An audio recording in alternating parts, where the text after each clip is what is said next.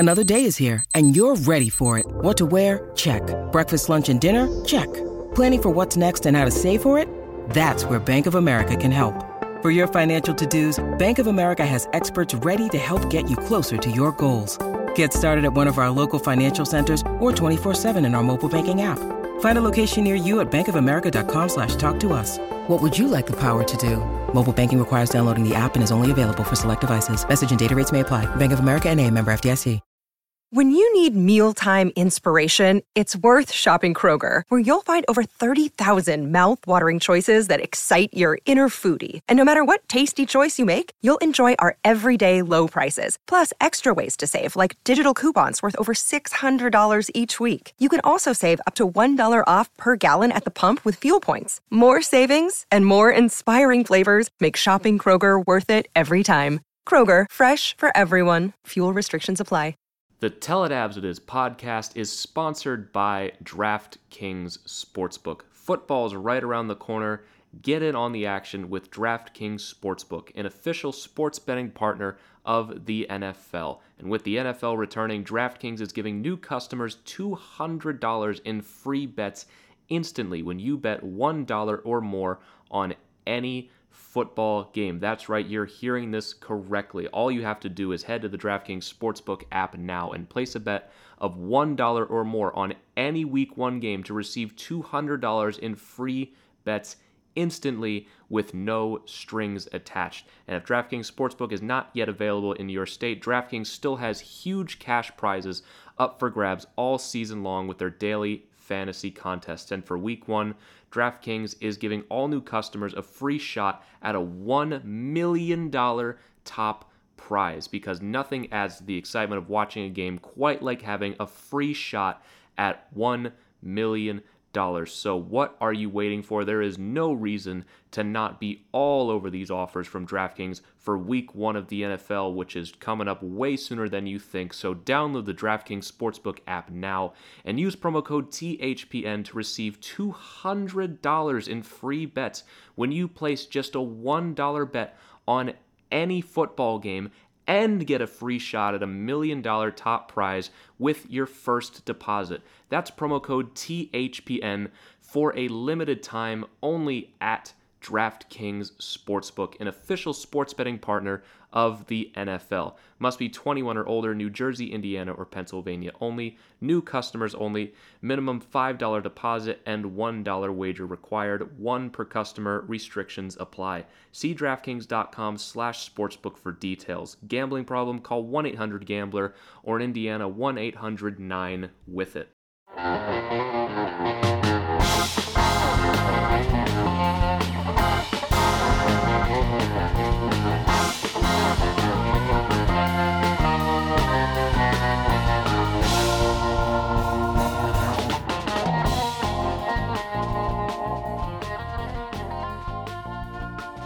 Hello everybody, welcome back to another edition of the Tell It Avs It Is podcast on the Hockey Podcast Network. I am your host, as always, Griffin Youngs. Hope you enjoyed your weekend. We have gotten down to the end of the summer, as most colleges like mine will be returning, or have already returned if you're unlucky enough, like several people I know. But if you're like me, school is probably starting up within the next couple days or so. I will be starting my junior year of college on Tuesday, so this is my final episode with nothing but free time in the world. Next, from here on out, it is balancing schoolwork and podcast, all that fun stuff. But this schedule's going nowhere. We will be continuing non-stop twice a week, Mondays and Thursdays without fail.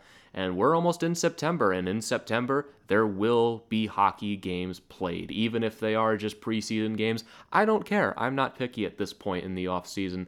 I'm just excited to talk about some real hockey again, and we've already got news for Thursday's episode that will obviously be coming up next. But for today, the focus of today's episode will be continuing our conversations around the Central Division, this time with who I believe to be the most interesting team from this offseason now that most of the dust has settled, and that is the Arizona Coyotes. I brought on Corey Crenshaw and Richie Flores from the Sporty with Corey and Richie podcast, covering the Arizona Coyotes. And as I'll discuss with them, and as you'll soon hear, I wanted to talk to them pretty much more than anybody because the Coyotes, as we know, have been in the news a lot for some of the moves that they made. Obviously, they're connected to us with the Kemper trade, and as I talked about with Jeffrey Fink last episode about the arena situation,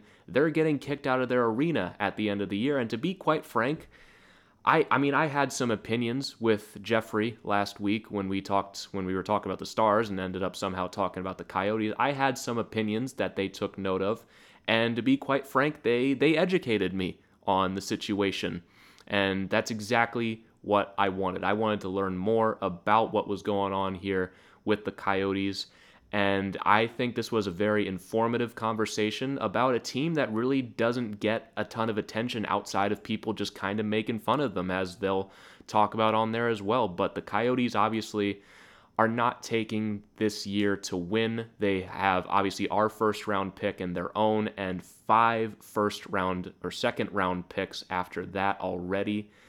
They are tanking this year.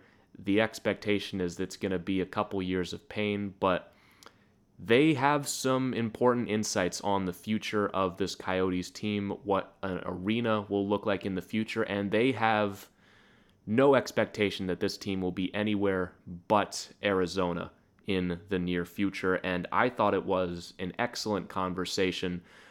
Two very, very well-informed people, both Corey and Richie, quite frankly, some of the smartest people on the entire Hockey Podcast Network. They know their shit when it comes to the Coyotes. I mean, I almost felt unqualified even talking to them to an extent, because I have opinions about the Coyotes, as you heard last episode with Jeffrey, and I'm listening to them talk, and I'm like, man, I am dumb.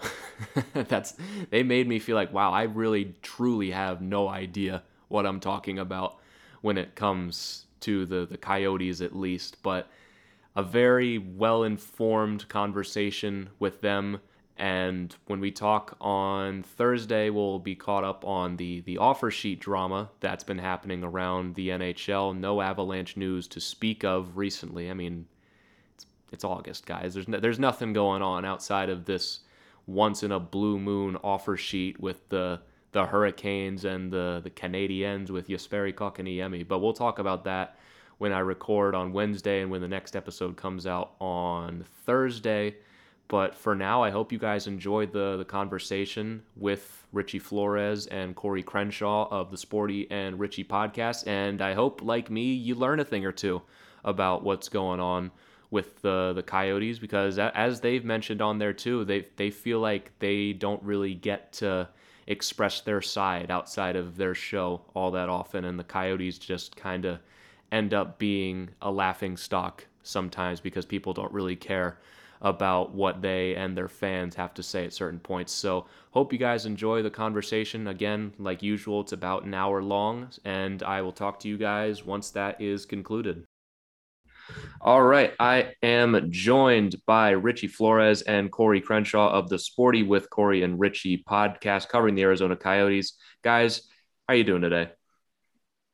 Doing good. I mean, I think Richie's probably going to be a little bit more hyped than I am, considering the fact that he sent me while I was going to pick up my boss of all people. I had to fit your guys' show in because of the last like 10 minutes there were just absolute fire against our Arizona Coyotes. So I'm sure we'll talk about it at some point, but I feel like Richie's just been quiet in our like pre-talks before the show because he's just been waiting to pounce. I've been looking forward to having you guys on much more than anybody. I've been trying to wrap up having everyone on from the Central Division get their takes on the upcoming season and what they ultimately think is going to happen. But I've wanted to get you guys on the most because I am fascinated by the Coyotes and everything that has happened with them, even before the stuff with the arena happened, just with the direction that they're going. I think in a way they had the best offseason of any team, considering a lot of the bad deals that a lot of teams handed out and considering the direction that Arizona is going. I think they did really well, but I really wanted to get your guys' take on essentially everything that's happened with the Coyotes. I first of all, still really weird that you said Central Division.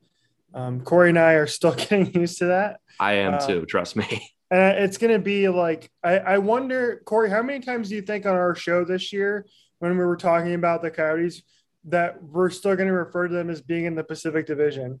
I have a feeling it's going to be quite a bit. It can't be worse than the NHL calling them the Phoenix Coyotes still, since all of these years that they've been the Arizona Coyotes. Mm-hmm. I actually joked with Isha and told him that they should start doing like a swear jar type of thing where they make the refs donate to charity every single time they say Phoenix Coyotes. That's a great idea. You get a ton of money from that. Exactly. It still happens a couple times every season where a referee will call them Phoenix. Doesn't happen as much as it used to. It used to happen all the time back 5-6 years ago, but now it happens still once, twice a year, and I just laugh every time. I think some referees have even stopped calling them Arizona or Phoenix and just call them the Coyotes now too. Yeah. To avoid the situation altogether. Yeah, they just lump it all together. It's like, it is. But the thing is, it's the whole thing of Arizona. You can just generalize it. Be like, it's in Arizona somewhere. The Coyotes, Phoenix, same thing at the end of the day, right? Exactly. Well, that's the thing that we've always joked about, is the fact that they've been located in Glendale for, over a decade, and then they moved to Arizona Coyotes to kind of encompass all of Arizona. But the only thing that people really, I think, for the longest time knew about Arizona was either Phoenix or Scottsdale. And so when people would say the Phoenix Coyotes, I think they genuinely thought Arizona was just Phoenix. Yeah, honestly, as someone who's lived on the East Coast my entire life, I've got to say guilty as charged with that. But like to be honest, in a way, like if you think about the way Phoenix is laid out, is essentially if you say you're from Phoenix, you're basically like Corey and I from Phoenix, yes, but we're from the outlying suburbs, which include pretty much every other massive city. So like your Scottsdales, your Tempe's, your Glendales, where I live. Corey lives in North Phoenix. Like it's essentially just all one big thing. And I'm pretty sure like when you saw, I think it was Corey, it was earlier this month where the census data was released and Phoenix was the 5th most populous city in the entire country. Like, because I feel like most people live in the suburbs of Phoenix more than just like the actual city limits. Well, and it's because they're so close. Like it's really easy for you to just like where I was born and where my fiance lived when we were dating in high school. I lived in North Phoenix and he lived in like a very hurt part of Glendale, and it was only a 15-minute drive. So you would go, and in order to get there, you would go through Peoria, which is the weirdest thing ever. You would start in North Phoenix, go through Peoria, and end up in Glendale, and it was only a 15-minute drive. So it's a weird, complicated way, the way they've all put it together. But yeah, we always just say like the greater Phoenix area, even in the whole state as a whole, we always just say the greater Phoenix area. But yeah, we are now the 5th largest, and we are coming and nipping on the heels of Houston, which is one of the reasons why everyone, wants to say, oh, Houston should get a team, while we're starting to get there and be closer to overtaking Houston as more populous, so they can kind of suck it there. Yeah, and I guess that can kind of lead into the conversation. I'll leave it up to you guys. Do you want to jump into everything that's happening with the arena and the Coyotes right away? Or do you want to discuss maybe the rebuild that's happening first and all the moves that the Coyotes have made over the last few months? I'll leave that up to you guys. I say let's just dive right in. Just dive right into it. All right. So dive right in. That's the hottest topic we got going. So answer this for me. As someone, you guys know far more about the Coyotes than I do. That's no debate. Just answer me this. What the hell's going on? Just plain and simple. Just explain it to me like I'm a little kid. What the hell is going on in Arizona? So, basically, the city of Glendale has essentially where the Coyotes currently play, where Gila River Arena is. They've been there now since 2003, going on almost 20 years now, which is kind of wild. But the city of Glendale, at some point, once they got their new city council and their new mayor, was like, we don't really like you guys, so you can't stay here anymore. So the Coyotes and the city of Glendale, once the Ice Arizona group came in and bought the team back in 2013, they bought the team with the new 15-year lease on the arena, okay? And that city council at the time was different. So they had that lease done. And it was over with. I went to those city council meetings and listened to people and taking comments from people. If you go back in time, Coyotes fans kind of laugh at some of the people that showed up there. There was a guy quacking like a duck at one point. It was hilarious. It was like, you know how people at city council meetings now are a little bit crazy over COVID? Well, originally that started, I think, with the Coyotes city council meetings, but I digress. So they had a 15-year lease. And the city of Glendale got a new city council in there. And for whatever reason, they decided to break that lease. And once they broke that lease, the city of Glendale, that's when things started to go off the rails and the relationship just went haywire from there. So there have since been two more owners to come in and buy the Coyotes. There was Andrew Barroway there for a bit, and now Alex Marullo. And a lot of this to me is on Glendale. They're the ones who broke the lease, not once, but now twice now. And I don't know what their reasoning is. They have some weird stinky dinky math going on. Like we were talking about on our show, Corey, about how Glendale thinks they can make up for the revenue lost from the 43 dates by putting in just 20 dates with 10,000 people, which just blows my mind. So if you're looking for someone to blame, it's mostly the city of Glendale to blame here because they were the ones breaking the lease. Because if you look at the Coyotes as a whole, their attendance the last full season they had before COVID shut down, close to 15,000 people were going to games. So people were showing up at games because the team was starting to play better. They were starting to play an exciting brand of hockey. They were a likable team. And then the Glendale was like, nah, you can leave, you can go. So city of Glendale here to me is to blame, and it just leaves the Coyotes in an awkward situation.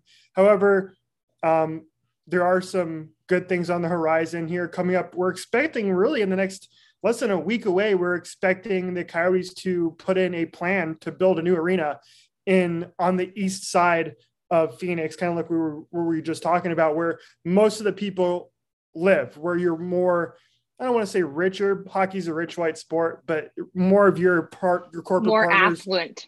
Yeah, you're affluent people who are going to be more apt to buy hockey tickets because they are expensive, live.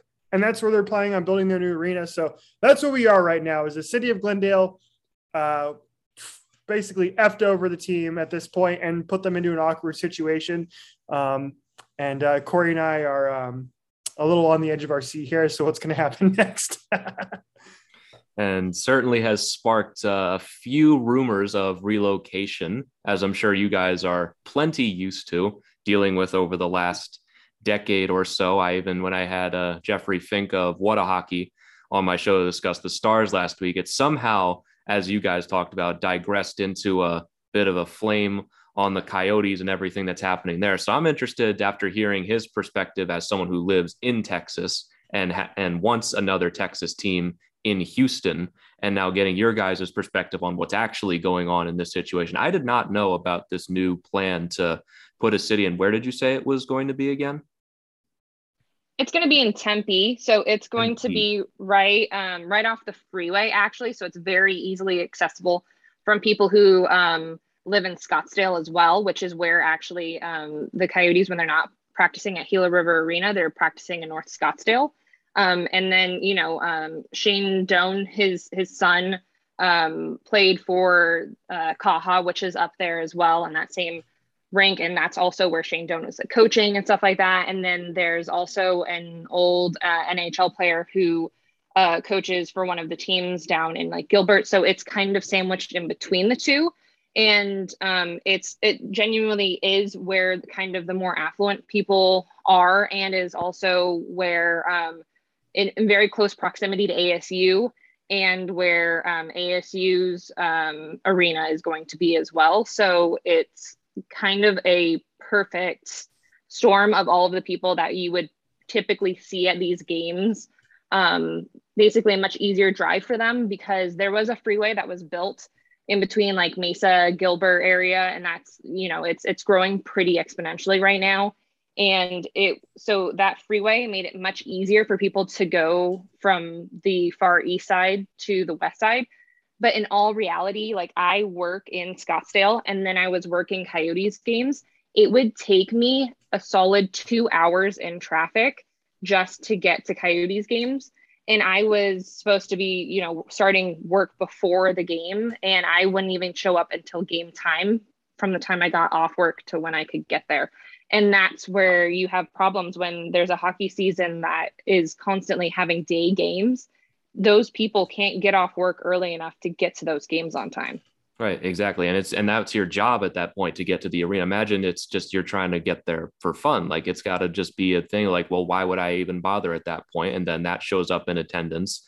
And then you have outside fans like myself and other people, especially up in Quebec, who want a team up there looking at that being like, see, no fans. They need to move the arena and everything. It's just, this is why I wanted to get you guys on here to get your like actual insights on what's going on with the Coyotes. Because just from this 10-minute conversation so far, I can say I've already changed my tune, hearing that they'll have another arena in a much better area for fans and be able to move them in there and everything. But at the end of the day, the Coyotes are now going to be entering into another rebuild and trying to get another top pick and trying to basically build this team back again. And to their credit, they've done a very good job so far this offseason. We obviously did the Kemper trade, which we'll talk about a lot more in a little bit. And they've also got 5 other second round picks. But the problem here is that this upcoming season for the Coyotes does not look all that bright. And they're also getting kicked out of the arena at the end of the season. Is this just going to have to be a season of pain that you're going to have to deal with for this season for greener pastures in a few years, or what's the expectation here? Go ahead, Corey. So I think this is actually kind of funny because we've always kind of joked off our show and the fact that we felt like this was kind of the Colorado model of like how to basically turn and burn a team like very quickly, how to just kind of make them absolute shit from the bottom and build them back up. And the fact that we've gained so many draft picks in this, I think it's honestly the best situation that could have come out of where the Coyotes were at. It's funny because Richie and I we always joke around about the fact that we get so feisty over all the like commentary that people talk about the Coyotes, but it's largely because of the fact that it's like that unless you're inside the relationship, you don't really know what's going on. Unless you're here and you're actually experiencing it, it's very hard to understand what's going on here. And this team was heavily screwed over by Chaika, and it went through a weird phase in between where you had Don Maloney, who was the GM before, and he was very traditional old school hockey guy, boys club, kind of the way that he did everything. And it was very much according to that type of vibe. Then you brought in Chaika, who was the youngest GM and that the NHL had ever seen. And he went off of statistics only. And he was really just looking at everyone as a number. We didn't particularly like that as people, like Richie's more of a numbers person than I am.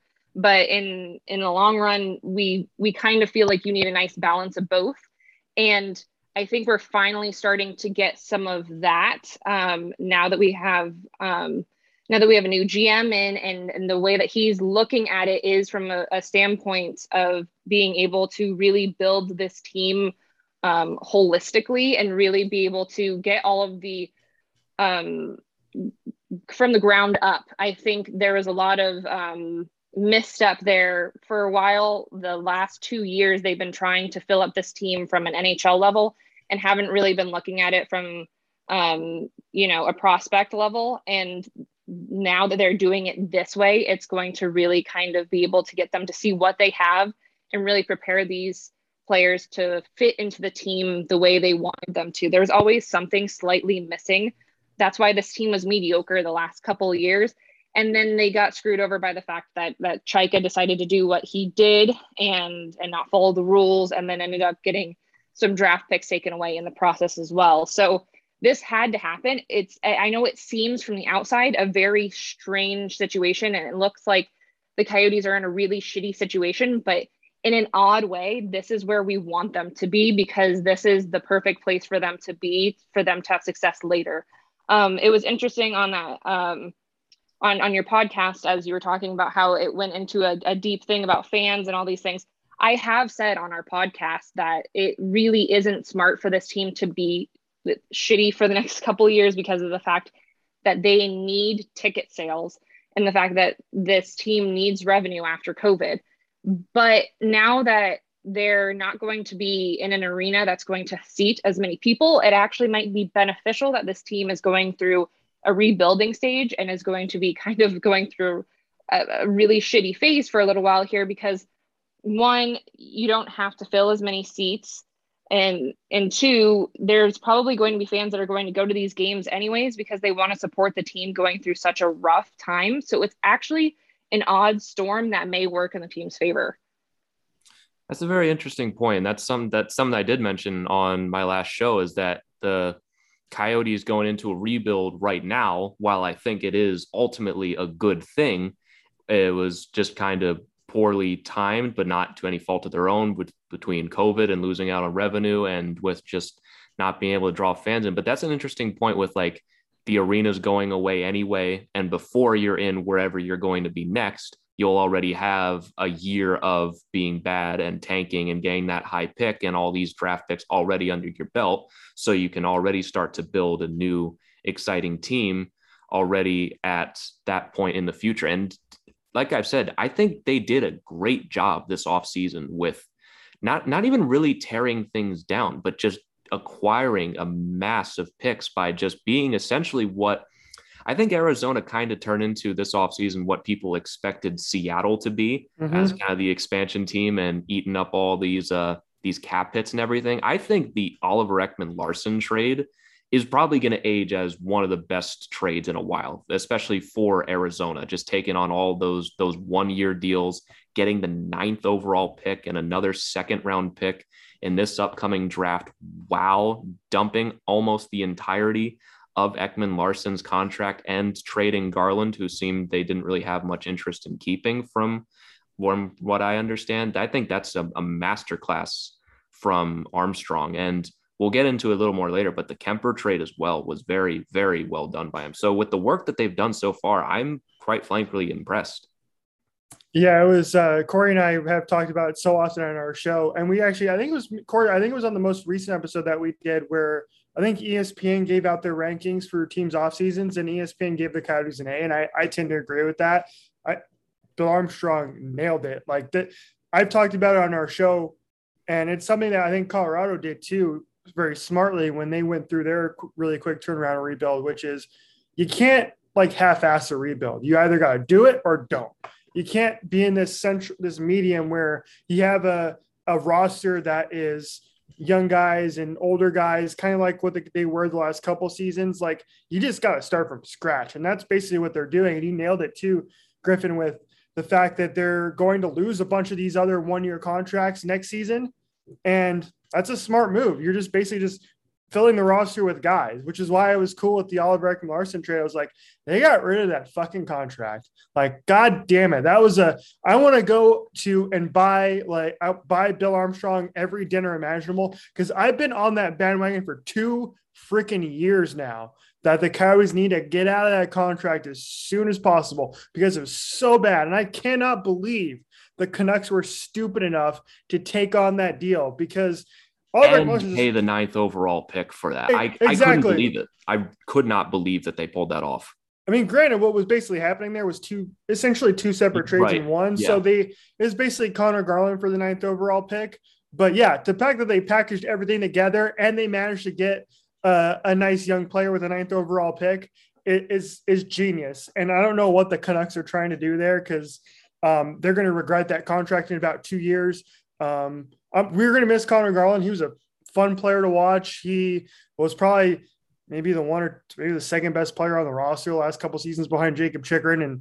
And yeah, I seen him throw Darcy Kuemper into the mix too. But other than that, Bill Armstrong nailed this. This is what you do in a rebuild. You dump all of your vets. You try and bring in as many assets as possible. And they're doing it at the right time too, because from what I understand, the 2022 draft and the 2023 draft are supposed to be really good. Yes. As opposed to this year, which was, I think maybe it was you, Griffin, or maybe it was somebody else who was talking about, I don't remember at this point, all the hockey podcasts end up blend together at some point, but it was that, this previous draft in here in 2021 was kind of a crapshoot because the scouting was so fucky, right? Yeah. So Bill Armstrong loading up on draft picks like this is, for a draft that's going to be really good, is great because it gives him so many options, right? He can go and trade for maybe a younger player who wants out from another team to try and build around a certain player, like for example, like a Mitch Martin or somebody like that. Like if he wants to do that, he can go and do that. Not that I'm saying the coach should do that, but just to give an example, he can move all those second round picks to go get another first rounder. Like so many options. That's how you rebuild a team. And in addition, they do have some good young players coming up too, right? I mean, they have Victor Soderstrom coming up. Still know what Barrett Haynes what's going to happen with him, but they still have some players on the rise, and it sucks for now. Like Corey was kind of mentioning, like this next year or two is going to suck really bad, but we're hoping that, like Colorado, with those draft picks, when they were able to get Nathan MacKinnon and Gabriel Landeskog and Cale Makar, that's what the Coyotes are hoping to do, and they're on the right track of doing that right now. That's for sure. Yeah, and as you look at the Coyotes and what they've done so far, I'd argue they're not even close to done with this, because as I was talking about with Jeffrey on the last episode, they have 13 expiring contracts at the end of the year, and some of these guys also may be getting dumped at the trade deadline as well for more picks. Like for example, Phil Kessel expiring at the end of the year. He could fetch a second or a third round pick depending on how he performs this season. It's quite underratedly good last year, as the Avalanche ran into him a few times last year. But I am quite impressed with what they're going to have to do. But my only hang up here with the Coyotes, I want to know what you guys think of this, is that if this fails, if this rebuild doesn't work, because the easy part is having the picks and having a bright future, but those actually have to pan out. And then you got to win once that's done. My concern is that the Coyotes might be gambling with their franchise here. If this doesn't work and we fast forward, let's say 5-6 years down the line, and the Coyotes are even just okay, they're fighting for playoff spots. Like I think the Coyotes need to be good coming out of this. And if they're not, I would worry about the integrity of the franchise, and maybe then relocation could become an option, because if they're still not winning, because winning solves everything. Like if the Coyotes were winning last season and winning the year before, we wouldn't be in the spot right now. But I would worry that in a maybe half decade or so, if things aren't panning out, maybe the dangers that people have made fun of the Coyotes for could become a little more realistic. What would you think of that? So you, if you were a person who really just invested into something, and then you were like, you know what, I'm going to invest in this some more and really just save it because I believe in it that much, or would you give up on it just because a team hasn't been phenomenal in the past couple of seasons? Because that's essentially Bettman has reinvested in this team. He has announced to everyone that he is all in for this team. He's saved this team before, and he has announced it. He's put his own skin on the line, saying that they're not moving. So you're saying if they're not, a Stanley Cup contender in the next 5 years, that he's just going to change his mind. Just an example, but yeah. I just don't think that's really valid from a point of an ego standpoint of Bettman, and the fact that the way that he has really been looking at all of this team in general, and the way that he wants it to be, he wants them to be here. They've been here since '96. and they have had really great seasons. We haven't really had a great season since the 2011, 2012, where they were Pacific Division champions. But they still have had solid seasons and solid fan bases. And the whiteouts here are phenomenal. I think people don't think about it in the same way that you think of an original team, and the fact that they go through these like long slumps as well, but they have been around for so long and they've had the ability to be so great and so bad that people don't really notice that as much, and it's certain things too, like I think in teams like, say, like the Islanders, and the fact that you're in a shitty place with fans, shitty arena to be playing in, but it's never really like, oh well, they're going to be going here, going there, going everywhere, because of the fact that they're an East Coast team. And that's what I think a lot of times too, we always harp on that like West Coast bias, in the fact that, or the East Coast bias, in the fact that us over on the West Coast, we kind of get screwed in a lot of different ways, but we also get screwed in the fact that people don't think of us as a hockey town. And the growth of Arizona has been so much in hockey over even just my lifetime, and being able to, like my fiance, when he started playing hockey as a kid, they had to do 45-minute drives just to go play hockey and just to do their practices. And now you have over 10 rinks in the Valley. And so these are the things that are really growing here in Arizona, and it's becoming such a bigger thing. You have Austin Matthews, who is coming out of Arizona. So you have these really star players coming out of Arizona because it has that prosperity. And if you take that team out of here, and then essentially on the on your last podcast, as the Stars guy was saying, was basically that, then to move, I think it's saying to move our Roadrunners over to San Antonio as well. First of all, you're putting all of your eggs in a Texas basket, and you're hoping that basket works. And you're forgetting this entire market here that has spent so much time growing and developing and creating its own character. And in the end, what this team has always needed has just needed stability.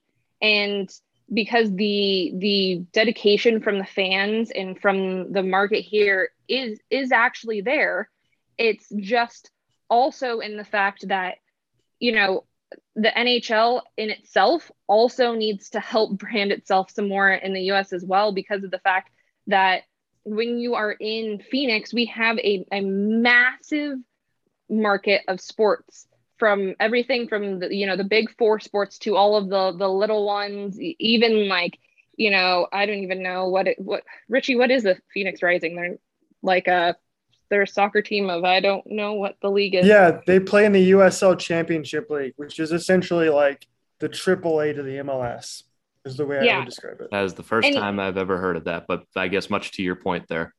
But that's the thing, is we have between that and the Rising, and we have arena football, and we have the Phoenix Mercury. We have so many different iterations of the main sports and smaller versions of them. And the fact that there's a lot of choices of places that you can be going to watch sports in the Valley. And the fact that they do get such good attendance in that is good. But I think part of this burden is always going to be on the NHL to try and get hockey in the US to be at the same level that, football and baseball and basketball are, because of the fact that when you put them into markets where they have all these different choices, you want people to choose hockey. And Arizona has done everything individually on their own to try and make that work. That's the point of the NHL, to try and keep that marketing just as high. And I think them moving to ESPN actually will probably help with that in the close future.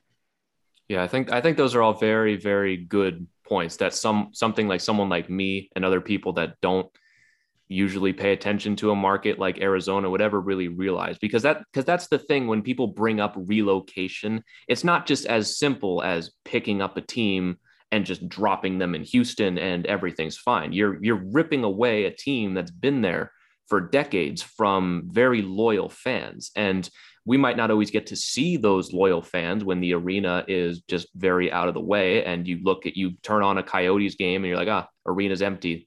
They have no fans. And it's just, I never want to see that happen. I don't ever want there to be a day where the Coyotes are ever moved. And especially now that I'm hearing you guys talk about this and the more intricate details of the situation, I now believe that they won't be moved, especially with the new arena eventually on the horizon. And pretty much what I'm thinking now is just like Richie was saying earlier, just get through the next year or so, find a new arena temporarily until the other one is eventually built. And based on what I've seen from Bill Armstrong and the moves that he's made so far, I think I can buy a future where the Coyotes can be good down the line. And like you said, Corey, stable, which is what they need more than anything, is just stability, not just sitting at the bottom and picking out other teams' trash contracts for picks every 5 years or so, but something to really for the city to hang their hat on and be,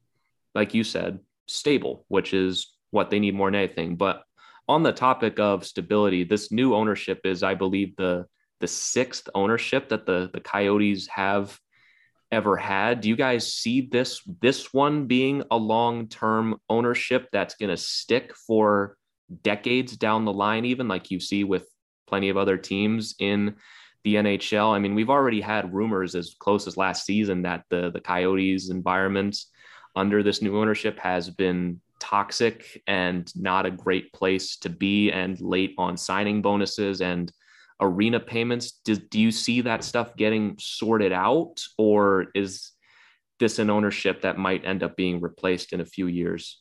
Here's the unfortunate thing about that is I always make fun of the Arizona Cardinals, because they've had the Bidwells for 50 years, right? And nothing's really changed. They're a joke of a franchise. They've only had 6 winning seasons in 30 years. And it's hard to change that type of culture. So when you mention that they've had that many owners in nearly 30 years, you tend to think that, well, I don't know if this is going to be the guy, the last one. So if I had to answer your question, I'd say no. Albeit, I will give Alex Meruelo credit in this. You're right. The athletic article that Katie Strang put out was bad. I can't defend anything that happened there. The way Bill Armstrong treated Katie was disgusting. It was awful. It wasn't cool. It's bad. Corey and I both know about the culture there. It's not great. And I hope it gets turned around, for goodness sake. But yes, I don't know if Alex Meruelo is the answer, but I will give him credit in this. When he first bought the team, and this is something that you guys talked about on your show, where I believe your guest on the show was like, oh, well, they didn't really invest in the team. That's bullcrap. They did. They were a cap team for 2 straight seasons for a reason. Very true. Yes. They brought in Taylor Hall. They brought in Phil Kessel. Now it's Alex Meruelo who signed the dotted line there to make this team that 5 years ago was trying to take on contracts just to get to the cap floor into a cap team. And that is a big difference, right? Because the word billionaire gets thrown around a lot with Alex Meruelo, and that's true. And so I will always appreciate that the first thing he did when he came here is he intentionally spent money on the roster to make it better. And for the most part, they were better, but for whatever reason, it just didn't click, right? It didn't click at the right time, at the right moment. And they missed the playoffs at the end in the 2018-2019 season by just a few points to Colorado. They got beat by Colorado in the playoffs last year. And then this year, they just flat out couldn't figure out how to play because Darcy Kemper got hurt down the stretch. So, to answer your question, I don't know if Alex Meruelo is going to be the answer, unless they do get the arena built and finished, and maybe, because he's going to be the one spending the money on that. Unless he's the one that spends the money on that arena, then he's actually invested here for good. So we'll see. Yeah, and as you could I expand on that for just a quick second to kind of add on to that a little bit? It's interesting because the way that where Meruelo came from initially is he was, worked with it in his dad's, I think it was like a piece of business or something like that. And then he now does, radio stations, hotels, and that type of stuff. He's very much a businessman. And the way that he tries to run this team is the way he would run a business, which isn't necessarily the way that you should be running a hockey team. So from a culture standpoint and from a business standpoint, it's probably not the best that he could be doing right now. And the way that his family and such is handling a lot of these things. I don't think that particular part of it is good by any means, but I do think, in a sense, in the way that Richie was saying it, he is kind of the devil we need, in the fact that he will invest in this team and he will be able to put all of the money forward that's needed for it. It's just going to go through a rough cultural swing for a little while until that evens out. But who knows, maybe if he invests enough now and then a new owner comes in later with a better cultural sense to it, it may benefit in the long run. But he's kind of the devil we need right now. Yeah, it seems like it's kind of an up in the air situation that could go either way, at least from an outside perspective. But moving away from more of the business side of it for a little bit, just to generally wrap up this portion of the conversation, how long do you think it's going to be until the Coyotes compete for a Stanley Cup, or at least a playoff spot again? Because that's the most important part of the rebuild. You get all the picks, you get all the prospects, but you still got to build them up and be that team in the future. How long do you think that's going to be until the Coyotes become a serious team again? I'd say 2024, because it takes a while for these prospects to cook and to be NHL ready. And that's one thing that I hope they don't do. It's something that they made the mistake of under the Chaika regime, which is when Dylan Strome was drafted, they brought him up to the NHL too quickly. They brought in Max Domi too quickly. They brought in Anthony Duclair too quickly, and it set them back to where we are now. Essentially, it set them back several years. So I hope they're patient with this. And unless you're drafting Cale Makar, or you're drafting a Connor McDavid, or you're drafting a Sidney Crosby or an Ovechkin, there's no reason that player should be playing his first year in the NHL on a team that's going to be really bad. And case in point, Rasmus Dahlin. When was the last time we talked about him as being an elite level player? He's kind of there. Before he was drafted. Yeah. He's just kind of there. And that's what I worry. And I think Bill Armstrong is smarter than this. And it's something I really want to see this year. And Corey, I think this is an interesting discussion to have on our show too. So write a note about this, which is, how do you want the younger players to develop? Because in my opinion, guys like your Victor Soderstroms, your Ivan Prosvetov, who is the Coyotes prospect goaltender, and your guys like Barrett Hayton, right? And these younger prospects, Jan Yannick, others, Jan Yannick had a big world championships. So he's another big prospect for the Coyotes. Just keep him down in the AHL for another year or two. What's the point of bringing these guys up to the NHL level and letting them rot away on a bad team? Keep them in the AHL and let them learn, let them get better. And that's something that I hope we see from this team, at least this year, and at least maybe even the year after that. And it's going to take time, and we know that. I'd rather have a team of prospects that's ready rather than trying to put them at the NHL level too quickly, just because you need roster spots to fill out. So again, 2024 would be my pick, which, if I'm not mistaken, is also the year in which Austin Matthews can become a free agent. So how nice it all aligns. Austin Matthews returns home. He pulls the John Tavares, open up the new rink. Oh, there you go. It all aligns. You get the Shane Wright or the Connor Bedard and one of the tank drafts. Austin Matthews comes home, new arena. It's basically a brand new franchise at that point. And speaking of draft picks and prospects, you guys have something from us in the future. You've got our first round pick that came via the Darcy Kemper trade that brought Kemper to Colorado in exchange for, obviously, our first round pick, Connor Timmins, and a conditional third round pick. And now the original reaction to that trade from Colorado was very polarizing, because there were a lot of fans that wanted to keep Grubauer and felt like that we overpaid immensely for Kuemper, which to an extent I think we did. But my opinion on the trade is that Kuemper is a great goalie. And like I said, Armstrong did a great job of managing his assets and holding both Colorado and Edmonton to the Flames for Kuemper so that one of them was going to have to be left without a goalie. But what do you think that Avalanche fans can expect from Darcy Kuemper in this upcoming season as their starting goalie?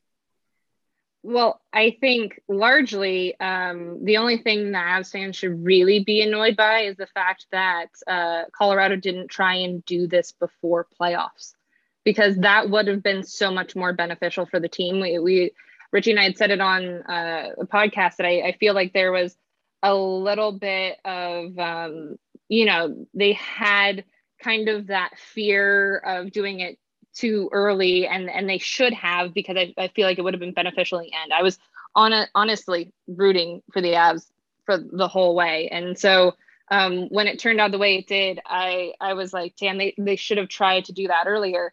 We didn't want to lose Darcy for sure, but we knew that it was a great possibility that it was going to happen. I was on kind of more the side of, try and hold on to him to try and save some of, like Prosvetov and stuff, keep some of those prospective goalies kind of some more time, not on an NHL level. But in the end, he's going to be very beneficial for you guys in the fact that he is very consistent. He's very level-headed. When it came to the Darcy Kuemper Antti Raanta show, it was fantastic, except for the fact that Antti Raanta was hurt all the time. And so you had to have a goaltender like Darcy Kuemper that came in and literally had to deal with every single game that came to him that was a big deal. And he couldn't take breaks. He couldn't mentally get too worn down because of the fact that the tandem that was supposed to be there just wasn't there for him. The only thing that I always, he's gotten injured a couple times himself. That was always kind of worrisome, in the fact that it almost appeared that he was starting to go down the Antti Raanta end of, consistently getting injured. And then the other thing was his inability to play consistently against the Wild. I think that may be a thing that he is starting to get past. I would hope he's starting to get past now, and the fact that, he's been away from there for so long that should be calming down to him. But one of the biggest issues that he had was before COVID hit and everything, that December before, he was playing against the Wild, and it was an absolute gong show of the game. There should not be that many goals that are scored in a singular hockey game. And yet he was still kept in the game and injured himself in the process. Why he was so mentally out of it during that game, and the fact that he was still going that hard in a game that they were going to lose anyways, it makes no sense to me, outside of the fact that he cannot mentally withstand playing against the Wild the way that we would like him to. So that in itself is a little bit worrisome, but he's very consistent and is really, in all other aspects, a very mentally tough player. And, a good friend of ours, Catherine Silverman, she is like our goalie messiah, and she has a lot of faith in him in a lot of different ways. So I think that would be a great thing for you guys going forward. And I honestly think it'll be a really solid season for the Avs, honestly. Yeah, I've been looking forward to having Kuemper be our star. I mean, I remember Kuemper from back in the bubble. Even though the Avs won that series in 5 games, the big storyline from that series was Darcy Kuemper and just how good he really was. And the only real concern I have about him is his health, which, I mean, he was injured quite a bit last season. It was against the Avalanche, if I remember correctly, that he just kind of left the crease at a certain point because he just couldn't go anymore. And Raanta came in. Am I remembering this correctly? In March or so, he just left mid game. Yeah, the Coyotes won that game. That was a lingering injury I can't remember if that one was a groin one. I start to lose track of all of them between all of the various Antti Raanta groin injuries and then the multiple injuries that he had.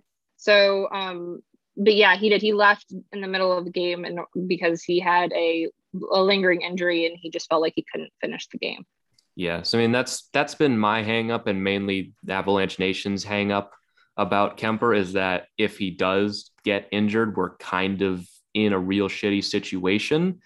And outside of that, if he does stay healthy, I truly, honest to God, have no concerns about his performance. He proved in Arizona that he was one of the best goalies in the NHL. Really, the only thing was injuries that held him back a bit. I thought for a while that Arizona had the best 1-2 punch of Kemper and Raanta in the NHL. And you add Adin Hill into that mix, what they used to have in terms of goaltending depth. And I'd argue that Kemper, in certain extents, if he plays to his best, can be better than Grubauer was for us last year. And Grubauer was a Vezina nominee. And for the circumstance that we were in, I think we could have done a lot worse. Yes, I still think we gave up a lot in that trade. I think you guys are going to enjoy having Connor Timmins on the Coyotes. The only the thing with Timmins on the Avalanche is that he was just kind of stuck.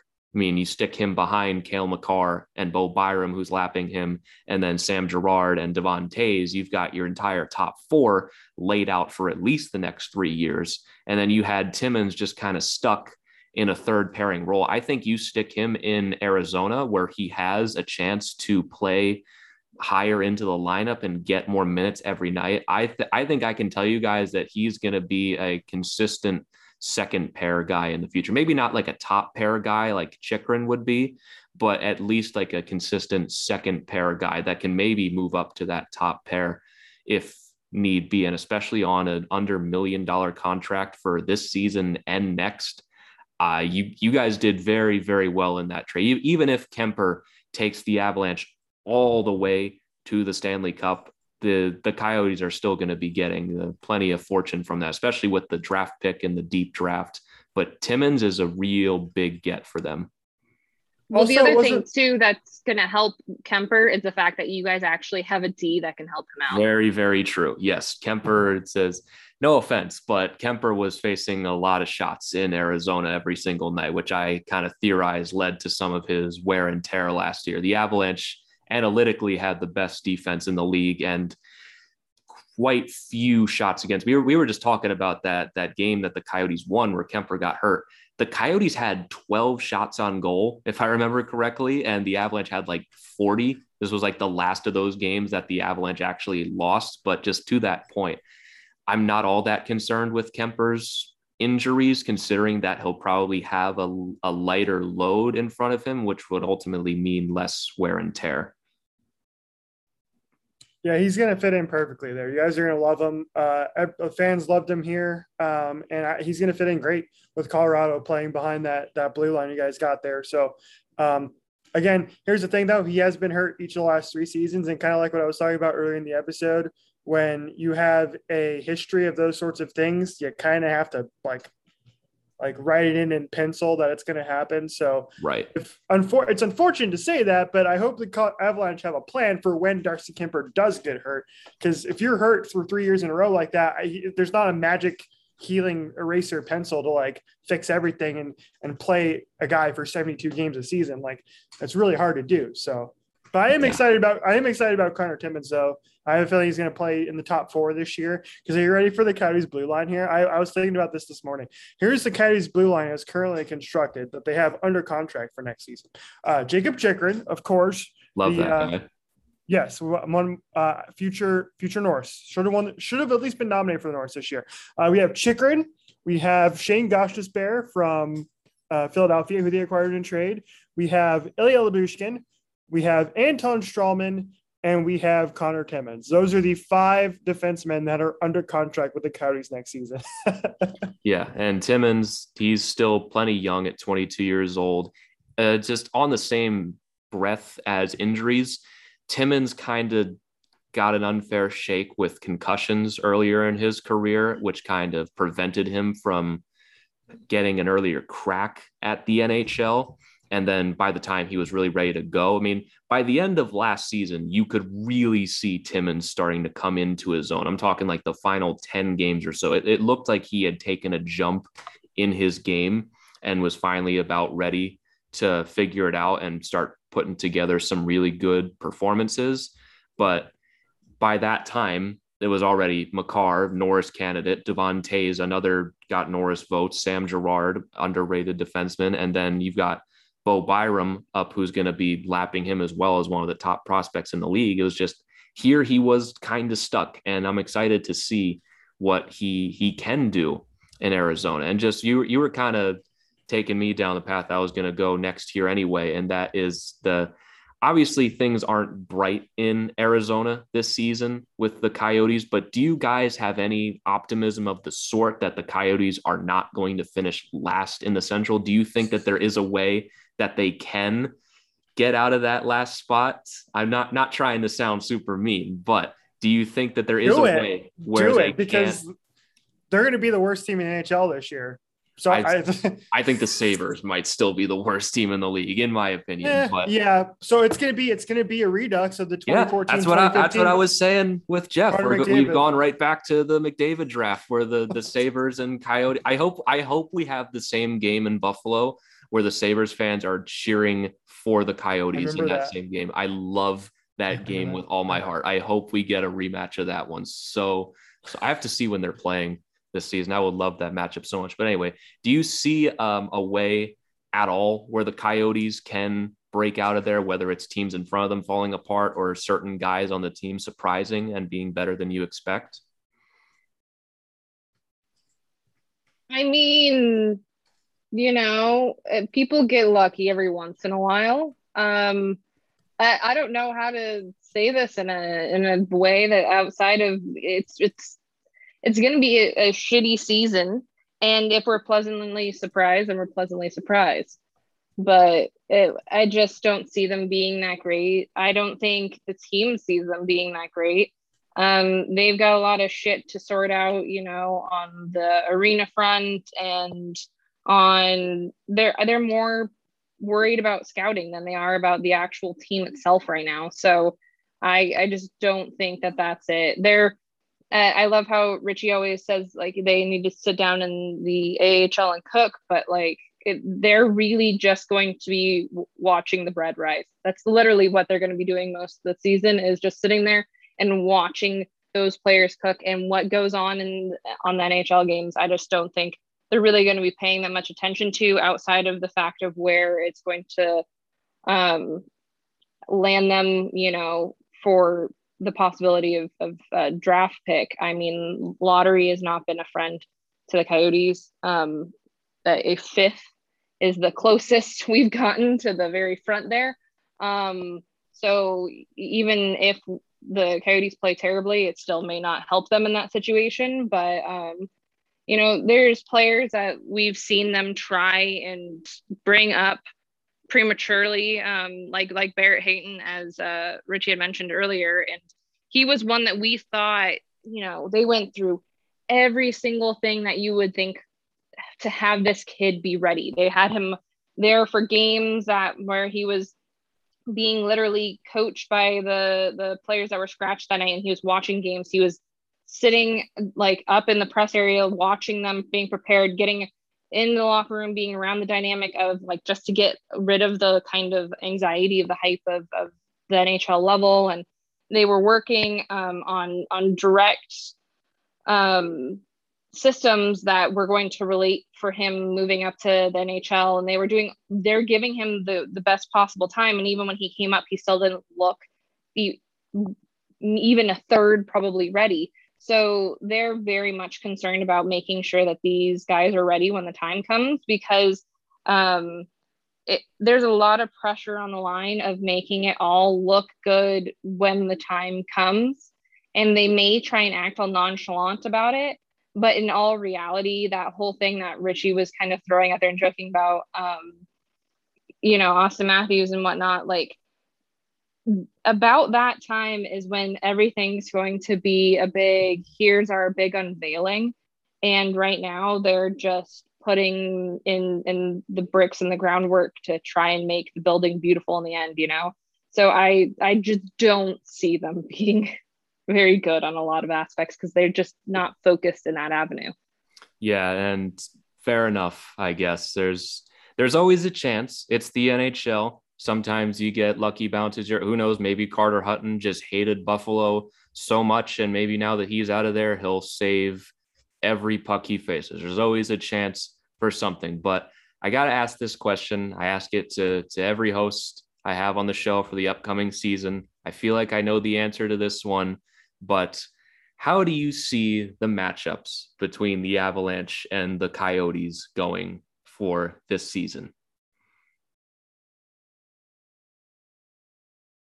I think it's going to be a ton of fun to watch Darcy Kuemper play for the Avs.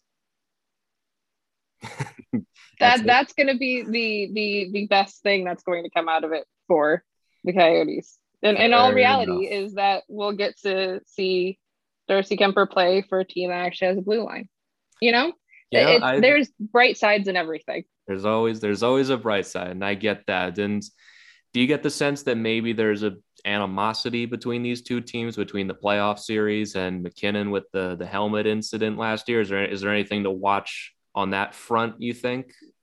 I don't know. I feel like if there was any like animosity, there was a decent amount of animosity between the Coyotes and the Golden Knights. I felt like from last season there was a few different scrums there that caused a few things. There was, you know, a whole Connor Garland table topping someone issue, an icing that was or wasn't icing. There was a lot of bitching back and forth on them. I think there's actually, oddly enough, a decent amount of respect between the Coyotes and the Avs, and the fact that the Avs have had a good team, you know, over these past 3 seasons, and like being able to see the well-roundedness and the solidness of the Avs, I think is actually something that the Coyotes are kind of trying to be in the future, because it could be a really kick-ass matchup. As soon as we start getting, you know, like 2-3 seasons down the road, it could be pretty solid. It might be, everyone's kind of probably seen it along Twitter by now, because I've gone everywhere and bitched about the fact that the Coyotes got moved to the Central Division for no reason other than the fact that they decided to put in 2 expansion teams and then move the Coyotes that already have enough shit on their plate, let alone moving divisions. But I haven't really been happy about that. But the Coyotes and Avs in the future, I think, will be really fun hockey to watch. And how freaking cool will that be to be able to see like 2 teams that, you know, are on the West Coast that are relatively close location wise. It's like a 12-hour drive. There's like there's a bit of a drive there, but like to just have them be 2 powerhouses that are really evenly matched up, just because of the fact that I feel the way I predict the framework of this team to be very similar to the Avs in the future.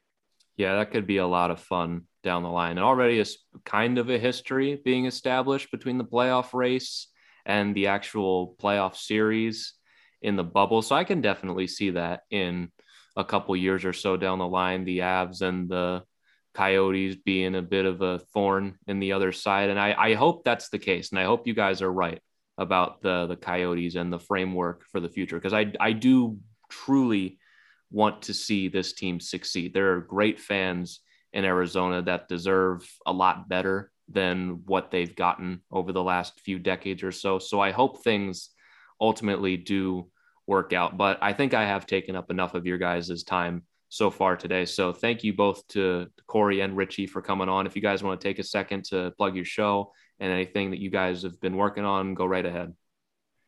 Yeah, thank you so much for having us on, and thank you for for still having us on after I was calling you on Twitter there. Just like to put a little bit of fun in there.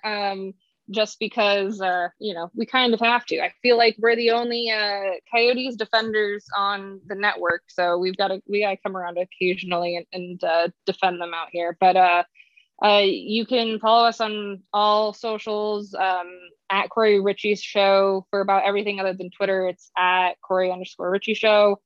And we drop our episodes same time, you guys do, every Monday and Thursday. And, if you're ever wondering about the weird shit that's going on, we usually try and break it down pretty well, I would say, because of the fact that there's a lot of shit all the time, but it gives us a lot of great content. So if you want to come and listen to our craziness down here in the Wild Wild West, go over and listen to our show. And thank you so much for having us on and letting us explain ourselves, because I feel like not many people want to let us explain ourselves. They more want to just take the assumptions they have and kind of run with them. So we really appreciate it. Absolutely. And I thank you guys so much for coming on and for educating me about this whole thing, because there's only so much that you can learn from reading just the baseline articles that lay out the bare bones issues. And I feel like I really did learn something about this whole situation. And I feel like I've really changed my tune on the whole thing. And I'm rooting for the Coyotes, for this rebuild to work out, and for this team to eventually have some success, maybe even a Stanley Cup down the line. And I hope that stability eventually does come. But thank you to both Corey and Ritchie for coming on, and hope to see you guys again soon. I believe we play in January is the first time. We have a home and home, and then once before the Olympics, and once again a month after that. So no more 8 times a season, but probably about, you consider it a home and home, it'd probably be like 3 separate meetings, which is honestly fine. I'm kind of tired of seeing all the same teams from the West Division after last year.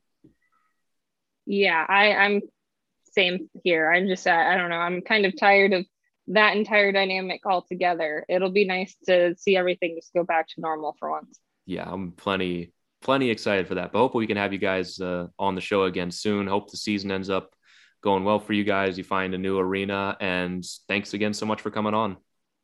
Thanks for having us. And that was my conversation with Corey Crenshaw and Richie Flores of The Sporty, with Corey and Richie podcast covering the Arizona Coyotes. Like I said at the beginning of the episode, that's a great show that they run over there. As I was saying to them once we wrapped up, I take a lot of inspiration and ideas from a lot of shows around the podcast network, and their show is very organized, a lot of structure, a lot of good ideas that, quite frankly, it's a podcast that I have learned a lot from when I make this show. So be sure to go listen to them as the Coyotes season progresses. I have a feeling that they're going to be an interesting team, even if it is for all of the wrong reasons. They have very level-headed and consistent analysis. It's not clickbait. It's not just outrage. And it's all very reasonable stuff. That's the word I was looking for. I couldn't think of the word reasonable for some reason, but it's all very reasonable, very smart.